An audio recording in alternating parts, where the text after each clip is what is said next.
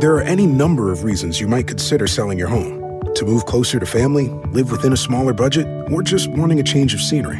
Whatever your reasons, having to figure out all the various housing market trends in your area may not be what you signed up for. That's where an agent who is a Realtor comes in. Realtors have the expertise to help you find the right price and navigate the process to sell your home in a way that's right for you. That's who we are. Realtors are members of the National Association of Realtors. Walmart Plus members save on meeting up with friends. Save on having them over for dinner with free delivery with no hidden fees or markups. That's groceries, plus napkins, plus that vegetable chopper to make things a bit easier. Plus, members save on gas to go meet them in their neck of the woods. Plus, when you're ready for the ultimate sign of friendship, start a show together with your included Paramount Plus subscription. Walmart Plus members save on this plus so much more. Start a 30-day free trial at walmartplus.com. Paramount Plus Essential Plan only. Separate registration required. See Walmart Plus terms and conditions. Welcome to Star Talk, your place in the universe where science and pop culture collide. Star Talk begins right now. This is Star Talk. Neil deGrasse Tyson here, your personal astrophysicist. And today we're going to be talking about the science of meditation. Let me first introduce my co-host, Marcia Belsky. Not your first time with us. Welcome back, Marcia. Thank you so much. So excited to be back. And I feel like our topic will be a little easier for me to understand than cryptocurrency. Oh, that's true. That was that last topic. we wanted you to stay with every bit of the quantum computations of that. Start with PhD. Exactly. So you're a comedian and a musician. That's a potent combo. So I love your work. And, I presume this is not the last time you'll be on Star Talk. So let's introduce our guest for the day. And that's going to be Dan Harris. Many of you might recognize that name and his face. He's been a correspondent for ABC News like forever, and then he retired, and then took up meditation. I think he's been doing it for a while, but then made it full time. Dan, welcome to Star Talk. Thank you. You're making me feel old. I was a correspondent forever. It reminds me, I gave a speech once at Syracuse University, and a lot of the kids were coming up to me and saying, "I've been watching you my whole life." And I was like, next. Since I was a child. Since the Second World War. Mm-hmm. So Dan, just a little bit about your career. You weren't just sitting at the desk. I mean, you have Emmy Awards for your reporting. So what do you think of the Netflix documentary, Don't Look Up? What do you think of that? For a minute, I didn't hear documentary, and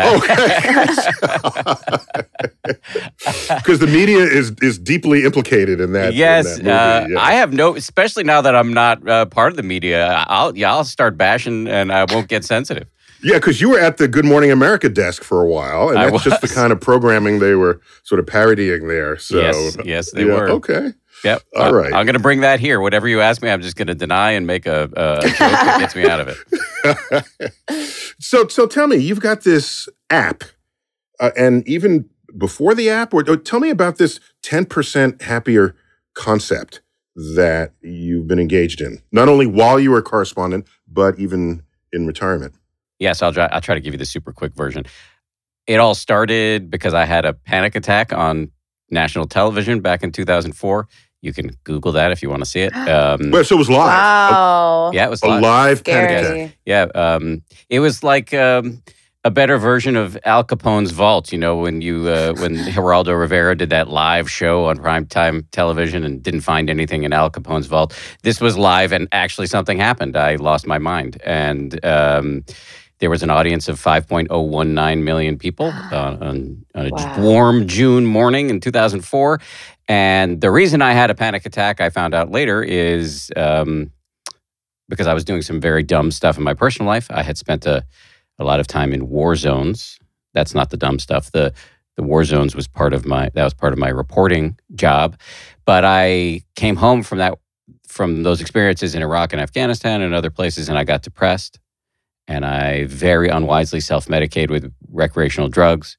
Even though I wasn't high on Good Morning America, my doctor later explained that my drug use was enough to change my brain chemistry and make it more likely for me to freak out. And so that experience kind of put me on this journey that ultimately landed me on meditation. So, Marcia, as a comedian, you experience exactly that same war zone thing, don't you? Yeah. And it's like, I definitely am relating to it, though, because I think also, I started having really bad panic attacks, and I don't like, Xanax and things like that. I'll only take it when I really have to. So I have tried meditation, so I'm super interested to hear your journey for sure. Right, and if a comedian has a panic attack, that's the end of the end, right?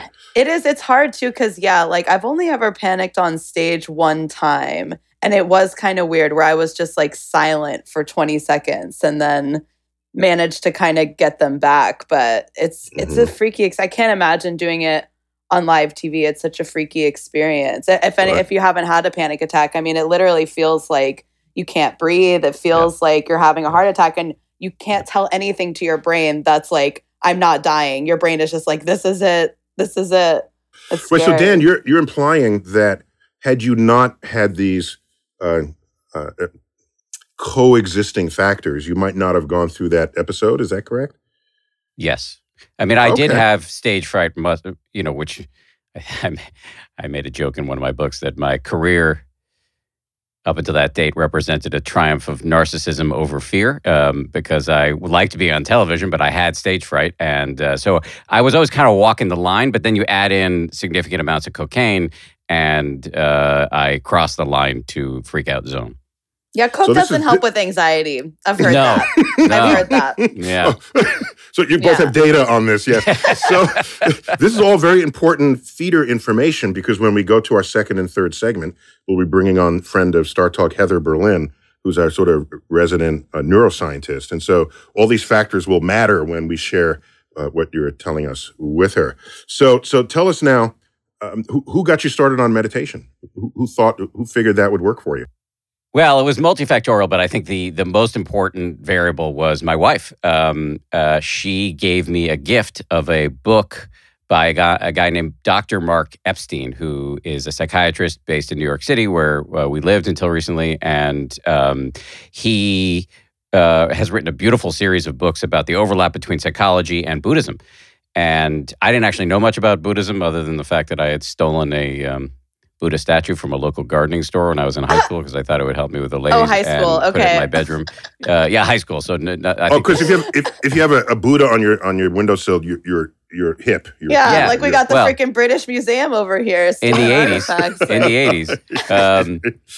Anyway, the statute of limitation on that has passed, so I think I can talk about it. Anyway, I didn't know anything about Buddhism, but I read this book and I realized that there was so much in here that spoke to the way my mind works. The Buddha called it the monkey mind, this constantly active, leaping from one hit of pleasant experience, one promotion, one slice of cake, one latte to the next, and yet never fully satisfied. And it's the monkey mind minus throwing the poop. I'm guessing. Well, I mean, also, I don't know about your mind. Bad for anxiety as well. Cocaine and coffee. Correct. No wonder. Correct. I agree with you, Marcia. I disagree with you, Neil, because I don't know about your mind, but my mind's throwing a lot of poop at other people. Oh yeah. And at myself. It's an omnidirectional poop dispenser. Oh man. Okay, so it's a figurative poop dispenser. Yes. There you go. All right. So and that sets you on your course. So I'm guessing here that this is a very educated guess that the meditation is all about sort of introspection, as is so much of Eastern philosophy. So the resonance there is kind of preordained, right? I mean, it's not the word introspection is interesting because it's not introspection in the way I think we in the West might think of it, because you're not sitting there analyzing your thoughts the way you would in therapy. By the way, I'm pro-therapy. I go to therapists and et cetera, et cetera. So that's not a degradation of therapy, but this is more of a mental exercise, which I know you'll get at in your second and third segments with your neuroscientist friend. Heather Berlin. Uh-huh. Yeah, I mean, Heather can talk about this, but I'll just preview it by saying that and I can describe what meditation is if you want, but it is essentially like a series of exercises for your brain and by extension your mind, and you can see the changes on the brain scans, and that's really compelling. So it's not navel gazing in the way in which we in the West might consider it. Got it. So it goes beyond woo-woo, right, as they say, where if you have measurable data on changes in your brain scans, it means you're actually doing something, and it's not just talk at that point. Is that fair? Yeah, I think it is fair. I mean, it's interesting. The more I've gotten into it, the more open I am to. At first, I was raised by academic physicians. I'm married to an academic physician. I was not smart enough to be a doctor, so I wear makeup and talk to television cameras for a living. But the science is really what got me over the hump and allowed me to do this thing. But the more I get into it, the more, and this is probably an inhospitable place to say this, but the more open I am to things that I might have dismissed as woo-woo, which now I would just consider sort of other ways of knowing things, and that we're always looking for scientific validation. But maybe, I don't meditate now because I think it's going to change my brain. I meditate because I know it makes me less of an asshole to myself and others, and that's really helpful. Okay, that anything that reduces the assaholicness in the world is a good thing, yes. No matter what the foundations are. Yeah. So let's go back to square one. What is meditation? Just give me your best sort of definition for it so that we can start there. I know you've done some meditation, Marcia. Do you remember what flavor you did? For me, it's really hard for me to meditate. And what I noticed is the more I would try and structure it, the less likely I was to actually just sit there and be present. Like I would try and get tapes and things like that. So the times I've found I best meditate are after I do yoga, whenever they have the 10 down, lay down period. Those have been my most successful times. I think because my body has exercised and I can sort of meditate at that moment.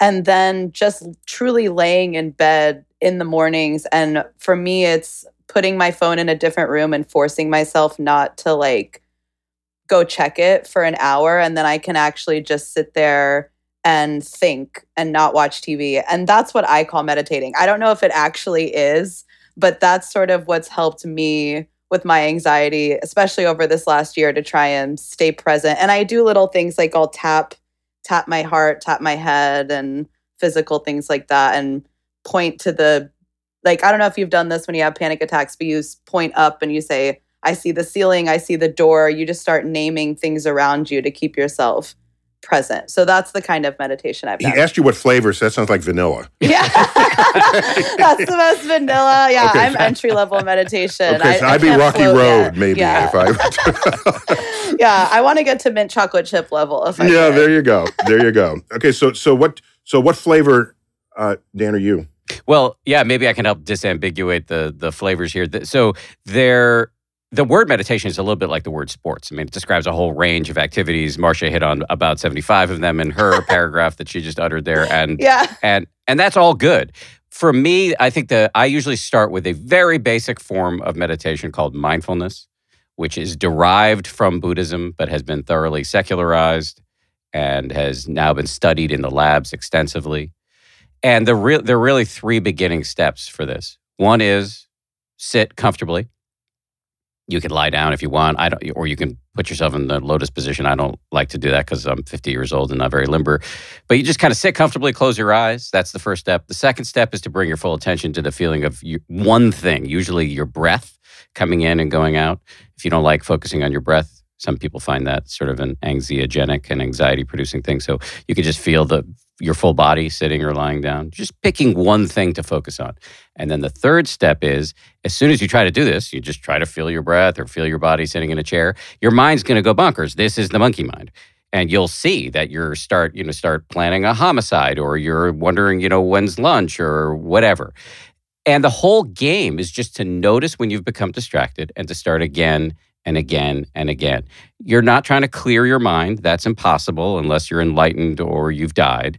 The whole game is just to notice when you've become distracted and start again and again and again. And the benefit is mindfulness, this kind of self-awareness that allows you to see the chaos and cacophony of your own mind without being owned by it. Wow. So that's why the silence matters, because that could create an artificial distraction that is needless in your efforts to achieve your goals. For some people meditate with music. I've never understood exactly how that works. How about those tones, those bells that you hear sometimes? Yeah. That might resonate with some frequency within yourself. So there's sound baths, which again, that's not something I really understand or have done much of. The bells often in the flavor of meditation I come from are used to start or end a session of meditation. Oh, gotcha. Okay. So, like I said, that's all very Pavlovian. Very, very Pavlovian, by the way. Yes. I like some of those sounds. I like some of the ohms and the bells kind of clear out your head. It feels like mouthwash in your brain, some of the frequencies. Oh, I like that analogy. Yeah. But just to be clear, for those who don't otherwise know, these aren't like dinner bells or sleigh bells. They're tonal bells, Yes. right? They're like... Yes. I can only meditate to sleigh bells, actually. That's no whale noises, none of that. No, I need more cowbell. I need more cowbell and Santa screaming, yeah. So you have an app called the 10% Happier app.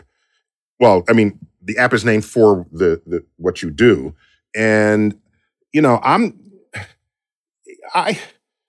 I want to be 20% happier. Why are you holding me back to 10%? What's the thinking behind that? Or did you borrow that from the business world where they say, I want you to give 110% today? And that's, of course, mathematically not real, but spiritually, emotionally, it might mean something. So where are you coming from when you get this 10% thing going? I got interested in meditation in 2008 or 9 before it was cool. It was like the first time in my life I've ever been ahead of a trend. And well, there was the entire 1960s and 70s with, the Maharaji. Yes. So there was some meditation going on back then. But you were only just born, see? So for you to say, you're a 50-year-old American saying, I was ahead of the game. I started meditation. No, what you might, maybe, let me offer you a way out of what you just said. Could it be that you started meditating early in the social media universe? How about that? I appreciate you offering me the way out. I would say maybe I got interested in meditation before the second wave of cool happened, because you're absolutely right. It was cool in the 60s and 70s. George Harrison, then you. Exactly. And the Paul McCartney, John Lennon, they were all doing it. So you're absolutely right. It was cool in the 60s and 70s. Then it went away. It got kind of mocked as part of the 60s becoming a bit of a cultural caricature.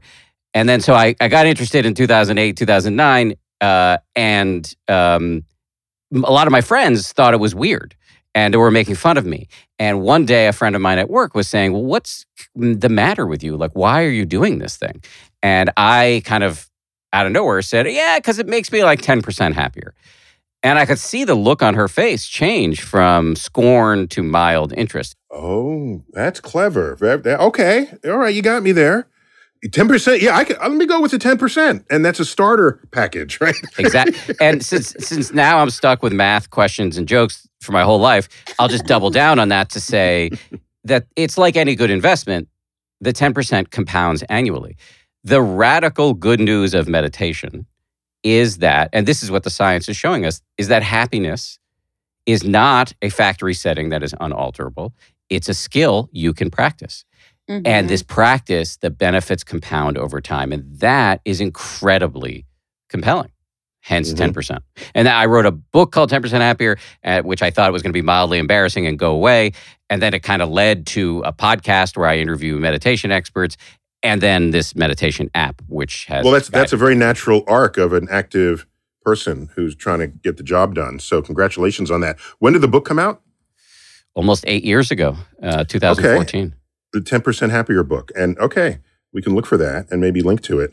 So you have, I noticed, I picked up a couple of your, the episodes, if I call them that. You have a cadre of meditation experts that help the listener to the podcast get into different meditative states, right? And as I understand correctly, these different meditation experts are slightly differently tuned relative to what your needs might be if you then tune in. Is that if you listen? Is that correct? Yeah, I mean, I think there are different use cases for meditation. We have a lot of meditations that help you fall asleep. Some for first thing in the morning. There are meditations that help you boost your self-awareness, this word mindfulness that gets tossed around a lot. Another skill that meditation has been shown through a lot of research to help you with is compassion, or you might just say friendliness, warmth, if you want to get grandiose about it, love even. And so that's a really compelling thing to think about as a skill. And as we look out at for me personally, as I look out at the world and how screwed up it is, the notion that we can boost our capacity and the capacity of other human beings to get out of their own heads and view the world empathetically through the eyes of others, that is a skill, that's a very hopeful thing.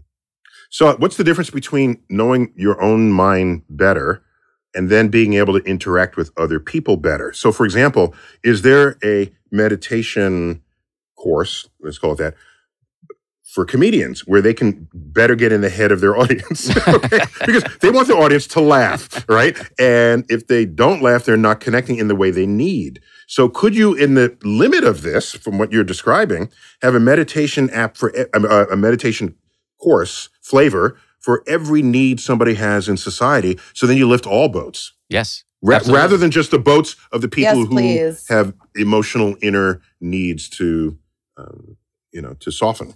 I mean, we do courses on stress, anxiety, also relationships, productivity, having more self-awareness in your daily life. There is no aspect of your life that you can't make more awesome through intentionally turning it into a practice.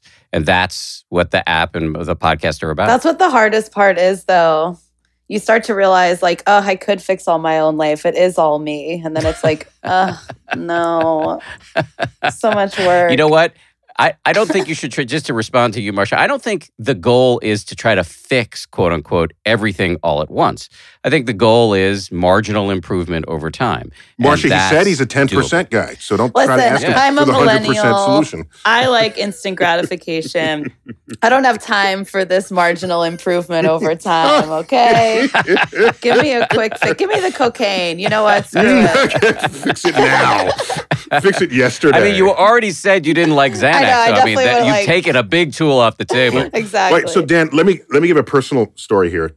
It's not a story, but just I'm like the opposite of anxious. Okay, if I speak in a public setting, I'm as calm as like I'm sitting in my living room and 3,000 people are just there and we're chilling in the living room. That's what it feels like to me. So I have no anxiety at all. I'm very comfortable in those settings, and there are other things that I know people reach for to compensate for what they might need. I have no relationship with caffeine at all. Okay, I'll have a hot chocolate once a week just because I like chocolate, not because I'm after the caffeine that's in it. So, and I can sleep like that. I can walk away from this camera, lay down on the carpet here, and be asleep 10 minutes later. So I've never been angrier at a person in my life. This is crazy. You're just basically saying everything that's haunted you your whole life doesn't really affect me, but must be hard. Right. So what I'm saying is I tried a meditation app, where it said, sit down, focus on your breath. It did a lot of the stuff you were describing, and I just went to sleep. Because a soft voice begins to talk to you, and I'm sorry, I just go to sleep, and so maybe I'm meditation proof, okay? Because I can't. Am I unreachable by meditation? Because I don't know. I don't believe anybody is. Let me ask you this. Let me reframe it, because I love everything you just said, and I want your mind, right? On many levels. Where in your life do you struggle? So I don't think about it that way. I think about it like, okay, I'm struggling because I'm an academic, right? And so I spent my whole life, there's a book in front of me and I don't know what's in it. I got to study it. And so then I work through it, you slog through it, the brush and bramble, you get a little bloodied, maybe, if it's a particularly difficult physics problem or something. And then you get through it on the other side. And the reward is that much sweeter for having struggled to get there. So for me, a struggle is not something to bring angst within me. I'm attracted to it. I say, wow, I don't understand that. Let me keep at it. And that excites me. And I can't think about it the way you asked me the question about it. Well, if we talk to everybody in your life off the record, would they say there are days where you have a bad day or relationships that are fraught? Or is there no struggle in your life? I can never be woke enough for my daughter. My 25-year-old daughter. Oh, me and my dad fight constantly. That's what I'm saying. As woke as I think I am, I will never be woke enough. She's so I learn. I learn a lot from her. So we talk, and there's tension if I dig my heels in based on my own life experience. But she's a life experience that has vectors going forward, not looking backwards. And so I'm intrigued by that, challenged by it, and intrigued by it. But for me, every challenge is an academic challenge. Now, with regard to relationships, there's other complexities there, right? I'm married 33 years. And the big secret of marriage is that marriage is work, all right? Because in fairy tales, where do all the fairy tales end? They end at the marriage, right? So it's advice for the courtship. Yes. But they don't tell you what to do after you get married. They lived happily ever. Really? Give me some stories on the other side of that trench. All right. So I don't know. I think, sure, you can talk to my relatives and they'll say, well, he does this and he does that and he does that. But you're telling me that meditation is much more for yourself and what you need and what you want. And so that's an interesting... Wait, can I have a pitch? Can I say a pitch? Go for it. To me, it sounds like you said you tackle everything like an academic challenge, but what the challenge of meditation is, correct me if I'm wrong, is like you have to see your own brain as something that's worthy of study and something that's worthy of growth and understanding. And so you're like, I don't have the typical struggles of somebody else, but meditation might be helpful for you to understand how your own mind works even more. Yes. All right, Dan, if Marsha's correct. She is. So okay. Okay. So but she is for you. I mean, everybody's got to have their way in. I think she astutely identified one way in for a mind like yours that is really interested in science, really interested in the details, figuring things out. Buddhism and meditation, I think, would have an enormous amount to offer you because the mind is massively complex and fascinating and, in many ways, lawful. And you can get interested in what makes it work. So you're suggesting, because that's not how you began. You began by saying, I had this problem, that problem, and meditation solved it. And if you have problems in your life, medication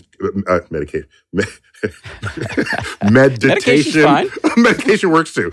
Meditation can help you overcome them, master them, and the like. If you have no such litany of problems, and you're not on any kind of prescription drugs, you're now saying that, I'm not challenging you, I'm just asking you, you're now saying that the meditation can enhance whatever it is you're doing well and maybe even do it better. They've shown that, yeah. I think many things are true simultaneously, just as when we talk about astrophysics, where I know nothing. But you can talk about one way in with meditation, which is, I think, the most common way in, which is suffering. People most of us stress, suffer, anxiety, Neil, depression. from anxiety. Yeah, but for you, Sorry, Neil, Dr. Dicey. For you, I think that I think it's phenomenal. There's an enormous amount of wisdom I hear coming through in your description of your own mind state, and that's amazing. I don't think you have to meditate. I'm not a meditation fundamentalist. I think for you, the meditation the evangelical fundamentalist meditator. the trick, the interesting door for you might be just intellectual interest, because the mind is so vast and is so interesting, and I think there would be a lot there for you to play with. And I just want to respond to one last thing, which is, you said meditation is all about your own mind. But what we know about the universe is that the line between self and other is porous and blurry. And you can't, if you close your eyes and look for the self, for some little homunculus of Marcia or Neil or Dan in the mind, you cannot find it. We can't find the seat of consciousness in the brain. And so we are interdependent with other people and with the universe writ large. And so meditation, so the by modern working word on your for that own mind, in physics would be we are entangled. Yes. Yes. Yes. Yeah. We are. It's not so woo-woo. Because of entanglement, Yeah. working on your own mind is working for the greater good. The same, you can do Okay. both at the same time. Can't That's- connect I- with that's- others, so you connect with yourself. I have no rebuttal to that perspective. Very good. Well, Desmond, delight to have you, and just congratulations on trying to having improved yourself and now attempting to improve others. Because at the end of the day, the world is better off for people like you having lived in it. So Thank you. Imagine New York if we weren't all just walking around having panic attacks all the time. It'd be a different world. It'd be a different world.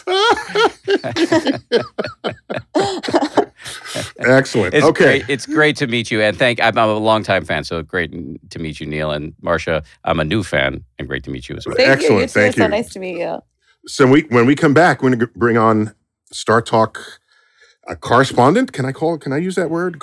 Star Talk brain correspondent, Heather Berlin, when Star Talk returns.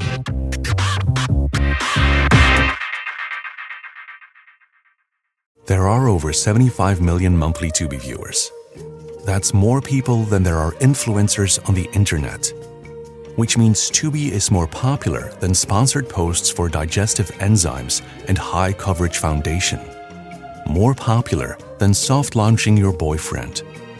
More popular than making boomers explode with rage when you tell them how much you make on a single post.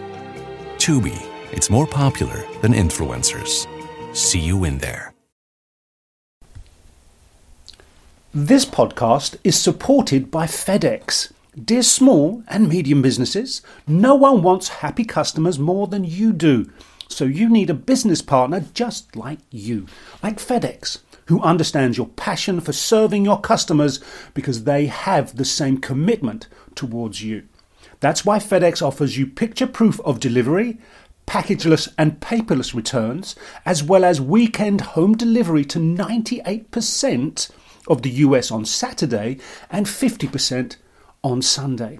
See the FedEx service guide for delivery information. What's more, FedEx Ground is faster to more locations than UPS Ground. Trust FedEx for timely deliveries. See what FedEx can do for your business. Absolutely, positively FedEx.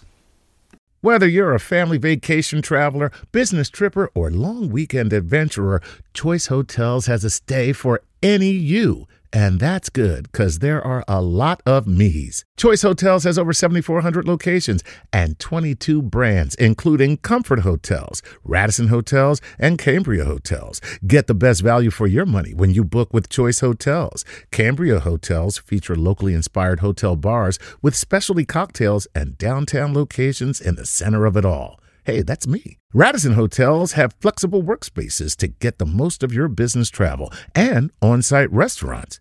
That's me too. And at Comfort Hotels, you'll enjoy free hot breakfast with fresh waffles, great pools for the entire family, and spacious rooms. Hey, that's me too. I guess I'm just going to have to stay at all of them. Choice Hotels has a stay for any you. Book direct at choicehotels.com, where travel comes true. Hi, I'm Chris Cohen from Haworth, New Jersey, and I support Star Talk on Patreon. Please enjoy this episode of Star Talk Radio with your and my favorite personal astrophysicist, Neil deGrasse Tyson. We're back, Star Talk. We're talking about meditation, coming off our first segment in a conversation with Dan Harris, ABC correspondent turned meditation guru. Ooh, do I get to use that word, Marcia? I think so. Yeah. Yeah, totally. We can totally do that. Absolutely. And as is the DNA of Star Talk, we bring in an academic expert on a subject matter that any of our pop culture representatives bring to the table. And of course, we have our neuroscientist at large, Heather Berlin. Welcome back. Always a Heather. pleasure. Always a pleasure. Yeah, and you're at the Icahn School of Medicine. Yes, the Icahn School of Medicine at Mount Sinai. Icahn, ICHN at Mount Sinai, and you specialize in figuring out what the brain is doing, whether or not people know it. I think that's on your business card, isn't it? That's my slogan. So let me just bring up some broad questions here that arose from that first segment. So many people who have mental challenges, right? One of them, a big one, I'm told, is anxiety, but Marsha leads the pack on that one. Brag. No, I'm just saying. No, but there are others. There's trauma in life, for example, possibly even PTSD.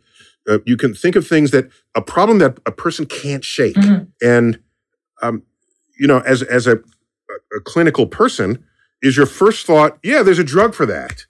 Or at what point does someone say, there's a drug for that?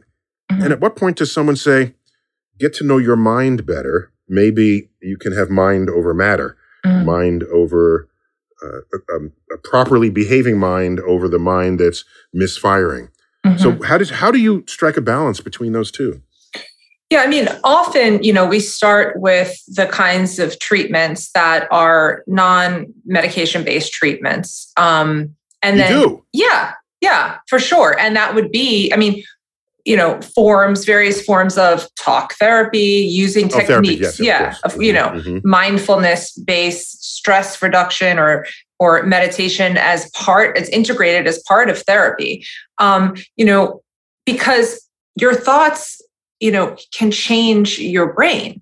And that is a way to change your neurochemistry just via controlling your thoughts and your emotions and how you respond to them. So, we always do that first. Now, if people's neurochemical imbalance or neurocircuitry is in such a way that is not enough, then we can supplement or augment that with medication. And then we find that there's a synergistic effect so that the medication plus the mindfulness-based or the talk therapies work together better than either one of them alone. So it's never just like, here's a pill, now go off and you'll be better. It's always going to be a bit of both, but we start always with non-medical treatments and then sort of move up the ladder. But wait, isn't a pill cheaper than therapy? So much. Although it depends. I'm just thinking. It depends. It's cheaper and faster than therapy. Yeah. I'm thinking. Yeah. Well, no, but depends on the therapist. Yeah. If you know the neurochemistry, the electrochemistry of, whoever defines it, I don't care, it doesn't matter, of a normal brain. Okay, this is a brain that doesn't have neurological issues that we have identified in textbooks. Is that the chemistry you're going to try to recreate in the mind of someone who has mental challenges? So, first of all, there's no such thing really as a normal brain. Every brain is different. And now when we're talking about people at the extremes, yes, people with extreme neurochemical imbalances or problems in their neuroanatomy. But outside of those extremes, everybody has something, basically. We're all wired differently. And so there's no one ideal place that we're trying to get a person to be at. So that's why psychiatry is an art more so even than a science. Interesting. It's not like it's not like you have this bacteria, take this antibiotic. It is try this SSRI or a selective serotonin reuptake inhibitor and see if that has an effect. And then we sort of measure, how is it affecting that person? And if it works, great. If not, okay, we'll try this drug or we'll try that. So there's no perfect... and there's also dosing too. The dosage. Matters. Yes. There's no ideal state we're trying to get. It's really individualized medicine. What works for you based on your symptomology? What kind of treatment do we think is going to be best for you? And so there's no ideal state. It's just what's good for you. So if you're a person who's an overthinker, you have a highly active prefrontal cortex and you're ruminating and you can't stop that inner voice, giving you techniques to how to quiet it down, how to focus your attention is one way. If that doesn't help and you need something stronger, then we can help bring in certain drugs and see if that has an effect or not. There's just no perfect what drugs answer. Are those for these overthinker types? What those are. That sounds horrible. They need help. So Heather, let me ask you a an awkward philosophical question. Mm-hmm. All right. And I come to you from the world of physics. And in physics, physics has been around a long time. What I mean by that is there are things we've actually understood about the universe over many, many centuries by the hard work and brilliance of key people who have been in our field. That is a much deeper history than psychiatry or psychology, right? When you think of sort of modern psychology, is it much more than a century old, really? I mean, maybe late 1800s. Whereas physics, we have authentic physics going back 500 years, okay? Mm-hmm. So my question is, could it be that neuroscience or a couch, couch therapy is something that needs breakthroughs of brilliant neuro people who haven't been born yet, so that the day will come where you'll just analyze the neurochemistry and say, here's what's wrong, fix it here, nip tuck, do the tuck, boom, and you walk out the door and it's one session in your office. Okay, ready? I love this question. So first of all, I mean, psychology arose. Well, I need buy-in on this. Marcia, are you with me on this? I'm freaked out because to me, it's like, because it's about the human brain, it can never be standardized in the way that physics is, because humans are consciousness, just like we were talking about in the first segment, it's about our consciousness. So I would never want to go into I'll tell you what. A doctor who could scan my brain. I'd be terrified they'd use it for evil. So, no, here's what. Okay, there was a day we'd look up at the night sky. Oh, the moon is doing this and that, and that's different from what Mercury is doing, and that's different and everybody's doing their thing in the sky. Yeah. And no one really understands it. Exactly. And so we're thinking, oh my gosh, well, we'll never understand it because we are mortal and that's the divine space of the heavens. And how can we ever understand divine thinking? I see what you're saying and now, then, yes. Where we still have a lot of... single formulas come forth and it brings it all together under one coherent understanding. So are we in this moment declaring the brain is just complex and we can never do it, or are you admitting ignorance about relative to where we could be one day, so that the person walks in, you put him in one of your machines that I know you got in the back room there in your home, and then goes boop, and then everything is fixed, like I said, and it's one-stop shopping. Okay, go. Oh, I'll tackle this in 2 minutes or less. Yes. Psychology arose out of philosophy. Philosophy was the origins of psychology. But technically, if you really, the science of the mind, maybe a century and a half old. True.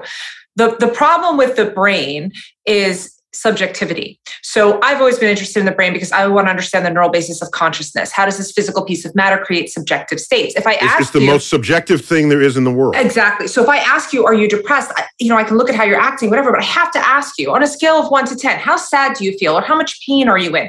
Right? So until we can solve that problem of subjectivity, which is really what we want to work towards, is having a unified theory of the neural basis of consciousness. And we're working on that right now. Which you don't have yet. We do not have that. We do not have an agreed upon theory of consciousness. And Marcia, the best evidence that they don't have it is that if you go to the bookstore and you look for books on consciousness, they're shelf after shelf. And not just one. Not just one book. We figured it out. There's one book on gravity on the shelf, and there's 50 books on consciousness. That means we know nothing about consciousness. Whoever figures out how to harness consciousness, though. If you figure it out, though, don't tell anybody, because I don't want the clones. I don't want it. Well, this is the thing. The thing about consciousness is it's first-person subjective experience. So the only one that can ever experience your consciousness is you, to know what it feels like to be you. But there are a couple of main contenders of, one is this integrated information theory of consciousness. The other is the global neuronal workspace theory of consciousness. Some talk about predictive processing and coding. So there's a bunch of theories out there floating around, and we're actually engaged in a large-scale study right now across labs to test these different theories against each other experimentally, which is very difficult to do in and of itself because of the problem of subjectivity. But also, could the concept of consciousness itself be malformed in how you even pose the question? Well, yeah. So I once actually debated Deepak Chopra on this topic because he is philosophizing that consciousness just exists in the universe. It's a fundamental property of the universe, and we are just subjects of that. It creates matter, right? Where I say, no, matter, or me and my fellow neuroscientists, matter creates subjectivity, creates consciousness. But there are some people with different philosophical views that say it exists in the universe and we're just like the conduits of it. So this is further evidence that nobody really knows anything. But one person helps. says the universe gives it to you, and the other person says that you give it to the universe. Right. If that's what you're arguing about, you don't know anything. We're far from. But I do ultimately think that if we don't kill ourselves first as a human species, over the course of time, theories will emerge and we will get closer. But because each brain is slightly different, you would have to take each individual, map out their entire brain, understand their full history. And also the brain isn't static. It's constantly changing. So where you were yesterday is different than where you are today. Ooh, so it's a moving target. So it's so many variables involved that it's really hard, to pinpoint and to change it in a way that's going to suit it's going to change the person's behavior. However, the one thing we are getting closer with are neural implants where we can, make a rat move left or right, depending on how we direct it or make it eat or not eat. And so we can start to control human behavior, but if we can control how you feel and think, we'll eventually get there, I'm sure. That's so scary. That's a little scary. I'm scared of that, Marsha. She said, my God. Neural implants to control your behavior. Yes. Okay. Now every time I go left or right, I'm going to go, am I doing this? Someone else making me. See, we have these little remote controls at home, and that's how we... Yeah. 5G towers. Marsha, you're on a joystick that Heather's got you going on that.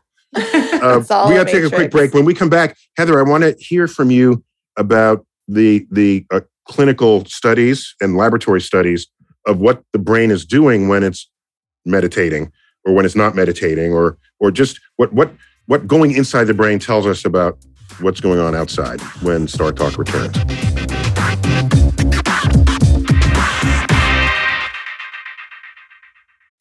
Hi, it's Martha Stewart. I spend a lot of time thinking about dirt. At 3 a.m., at all hours of the day, really. What people don't know is that not all dirt is the same. You need dirt with the right kind of nutrients. New Miracle-Gro organic raised bed and garden soil is so dense, so full of nutrient-rich, high-quality ingredients. Miracle-Gro is simply the best. There are any number of reasons you might consider selling your home. To move closer to family, live within a smaller budget, or just wanting a change of scenery. Whatever your reasons, having to figure out all the various housing market trends in your area may not be what you signed up for. That's where an agent who is a Realtor comes in. Realtors have the expertise to help you find the right price and navigate the process to sell your home in a way that's right for you. That's who we are. Realtors are members of the National Association of Realtors. Sometimes it takes a different approach to help you unlock your true potential. With Capella University's game-changing FlexPath learning format, you gain relevant skills you can apply to your career right away. Earn your degree from an accredited university and be confident in the quality of your education. Imagine your future differently at capella.edu. Capella University is accredited by the Higher Learning Commission. Learn more at capella.edu/accreditation.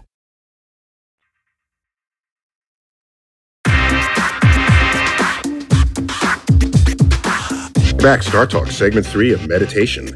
And we began with Dan Harris, who set us on this path. He's got a meditation app called 10% Smarter, is it, Marsha? 10% happier. Happier, 10% happier. Yeah, no, we really want one that makes us all 10% smarter, all right? Yeah. We got to work on that one. And we brought in Heather Berlin, our neuroscientist at large, to help make sense of all of this, or neurological sense. Heather, all this talk about changes in people's behavior, for whatever reason, be it meditation or drugs, do you see that in brain scans or neural implants or whatever it is you do behind a curtain when nobody's looking? Do we see changes in the brain after meditation? Yeah, and amazingly so. So all these studies have been done. They have people who never meditated before, and then they have them meditate for 8 weeks and then look at their brains, before and after. And they also look at long-term meditators, people who've been practicing their whole life. And you actually see an increase in gray matter. So normally the brain is aging, right, over time, and we're having this sort of a little bit of atrophy of gray matter. And they found that meditators, long-term meditators, a 50-year-old brain looks like what a 25-year-old brain would look like. Wait, remind me what gray matter does for us? Gray matter is involved in all of our thinking, our cognition, planning, organizing. It's particularly in the prefrontal cortex, they see these changes. So what's the point of the rest of your brain? You just listen to everything I want my brain for. So what good is the rest of the brain? Useless. Sensory, it's all your sensory information. The subcortical areas are more of the emotional parts of your brain, your drives, your motivation, but they actually see changes in those areas too. So they have the amygdala involved in a fear response, your kind of fight or flight response, actually were smaller. And in the short-term meditators, the people who just did it for 8 weeks, they looked at their amygdala activation in response to emotional pictures before meditating and then after. And they had less amygdala activation to pictures after they had meditated. So they had more emotional control. So increases in prefrontal cortex, gray matter, means that you can regulate yourself. You can have more impulse control over emotions. And it actually, you see these decreases in these subcortical areas. So it's both, you get these activation changes and you get really structural changes in the brain with meditation over time. Okay, so you have value judged in what you just said. You have value judged those changes.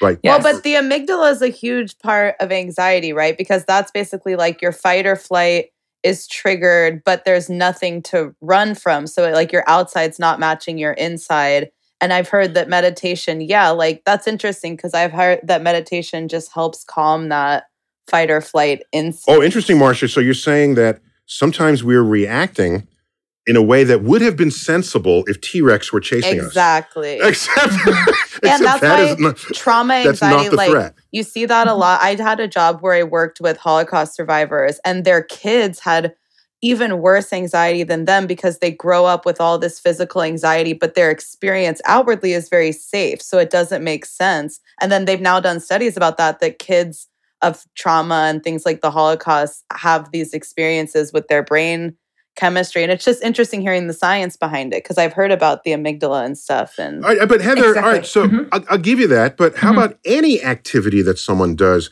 intensely for 8 weeks? If I take up chess and I get really into chess or some I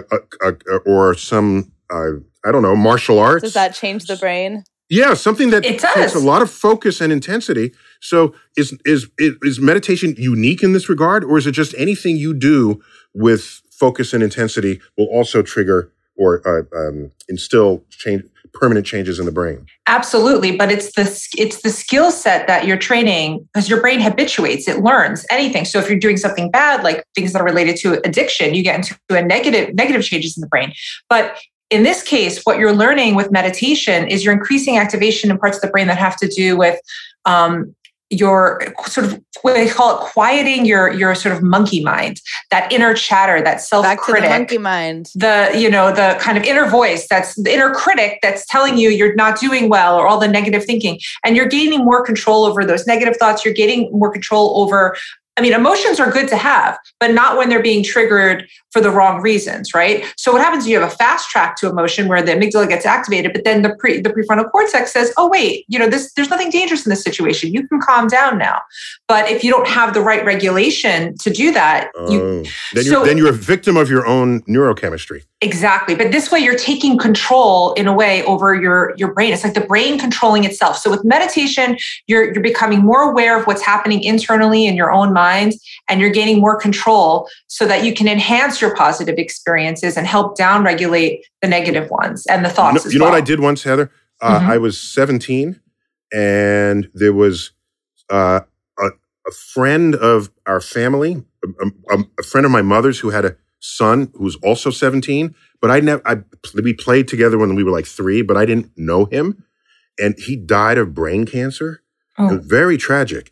And there was a funeral in the chapel at Riverside Church. And it was during a school day. And he went to school in Westchester, but they took a bus of kids, brought them into Manhattan. And there's a picture of him on the casket. And the organ is doing its funeral organ thing. Everybody's crying. And I'm saying to myself, I swear this is my I swear this is what I said to myself. I said, I do not know this person. Yet every force operating in the air right now wants me to cry over his death. The 15, 16-year-old kids helping each other walk down the aisle. And he was a handsome kid, so there's this handsome photo of him. And I said, and tears started welling up in my eyes, and I said, I'm only crying because everybody else is crying. I don't actually feel this at all. I said this to myself. And then I said, why don't I cry every day? Because thousands of people die every day in New York City for all kinds of reasons. I'm not crying then, so why should I cry now? So I sucked those tears back up. And I still felt the moment, but I did not let the moment override emotions that I felt were artificially implanted in me. I did that when I was 17. I don't know if I should be proud of that moment. Or... I cry at State Farm commercials. Are you serious?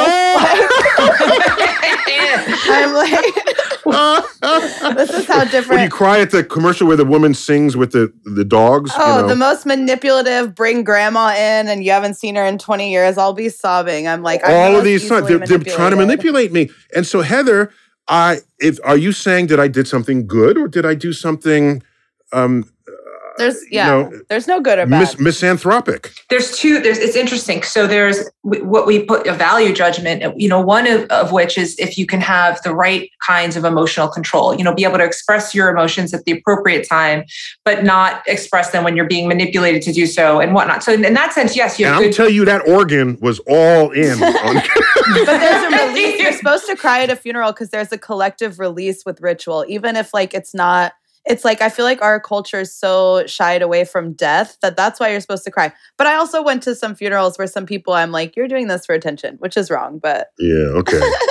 So I think the emotional control can be a good thing. Over controlled, if you didn't cry, if it was the funeral of someone you did know and had a connection to, that'd be a little different. But the other aspect is, and what meditation also helps increase the brain areas involved in, is empathy. So you can have an empathetic response. You can, like the boundary between self and other, it can dissolve and you can feel more connected with people.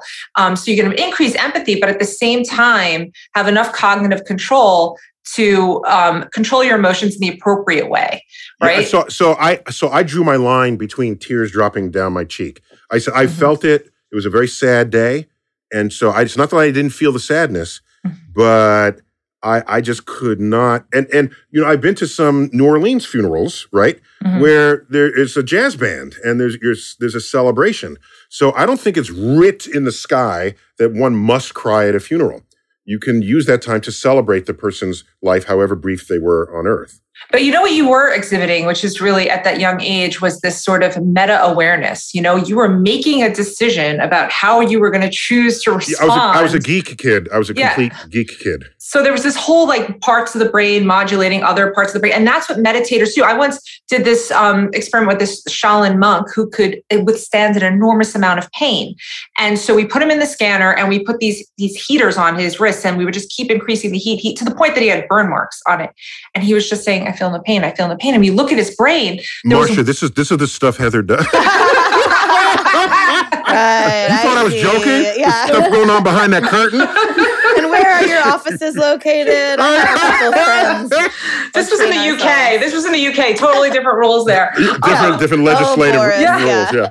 But when he was controlling this pain, you saw one part of his brain controlling the pain network in the brain. So he was literally using one part of his brain, this executive control, to downregulate the pain network. Because pain doesn't happen in your arm. It happens in your brain. So if you can control one part of your brain with the other, you cannot experience pain. There are people who go through surgery without anesthesia by going into a meditative state. So it's just amazing how much, when I talk about this meta-awareness, how much control we can really have beyond what we even think is physiologically possible. We can control our own physiology. I hate to confess then, I used to do that.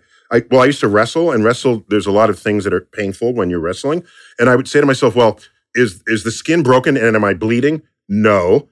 Therefore, ignore it and keep going. They've shown athletes, there was a really fascinating sports science thing about how athletes can play through a broken leg just by pure pain control and adrenaline and like the chemicals that come up where you can have a super bad injury and finish the game and then not feel the pain until afterwards, essentially. But then sometimes the pain is excruciating once they finally do feel it. But they'll say, I played for 2 hours on a broken leg, didn't feel a thing. As soon as the game was over, I, collapsed. Like, it's just amazing.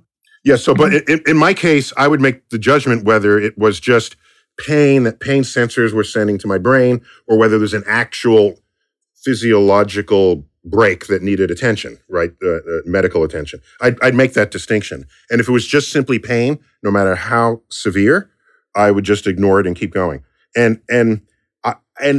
So I hope, Heather, that doesn't mean I can't feel for people, right? Is that what you're telling me? That I'm just hard-hearted? I think there are two different systems that are going on. One is this capacity to feel empathy, right? Which is a whole neural network in and of itself, which you can very well have. I don't know. I may have to run some tests on you, but I'll give you the benefit of the doubt for now. But so that's one thing. So it doesn't necessarily correlate with how much cognitive control or control you have over your thoughts and over pain. So you can have a ton of cognitive or control or emotional regulation, and that doesn't necessarily relate to how empathetic or not you are. The reason they get sort of pushed together is because psychopaths tend to have an enormous amount of control and also don't have empathy. But in non-psychopathic humans, they don't have to be correlated. You just use my name in the same sentence with the word psychopath. Just let the record show. You're the one talking about being at funerals, looking at everybody cry.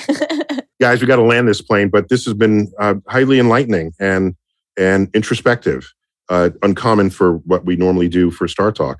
So I'm glad to have you contribute to this, Heather. Thank you. This has been a Star Talk, an episode on meditation and mindfulness. I'm your host, Neil deGrasse Tyson, your personal astrophysicist. Keep looking up.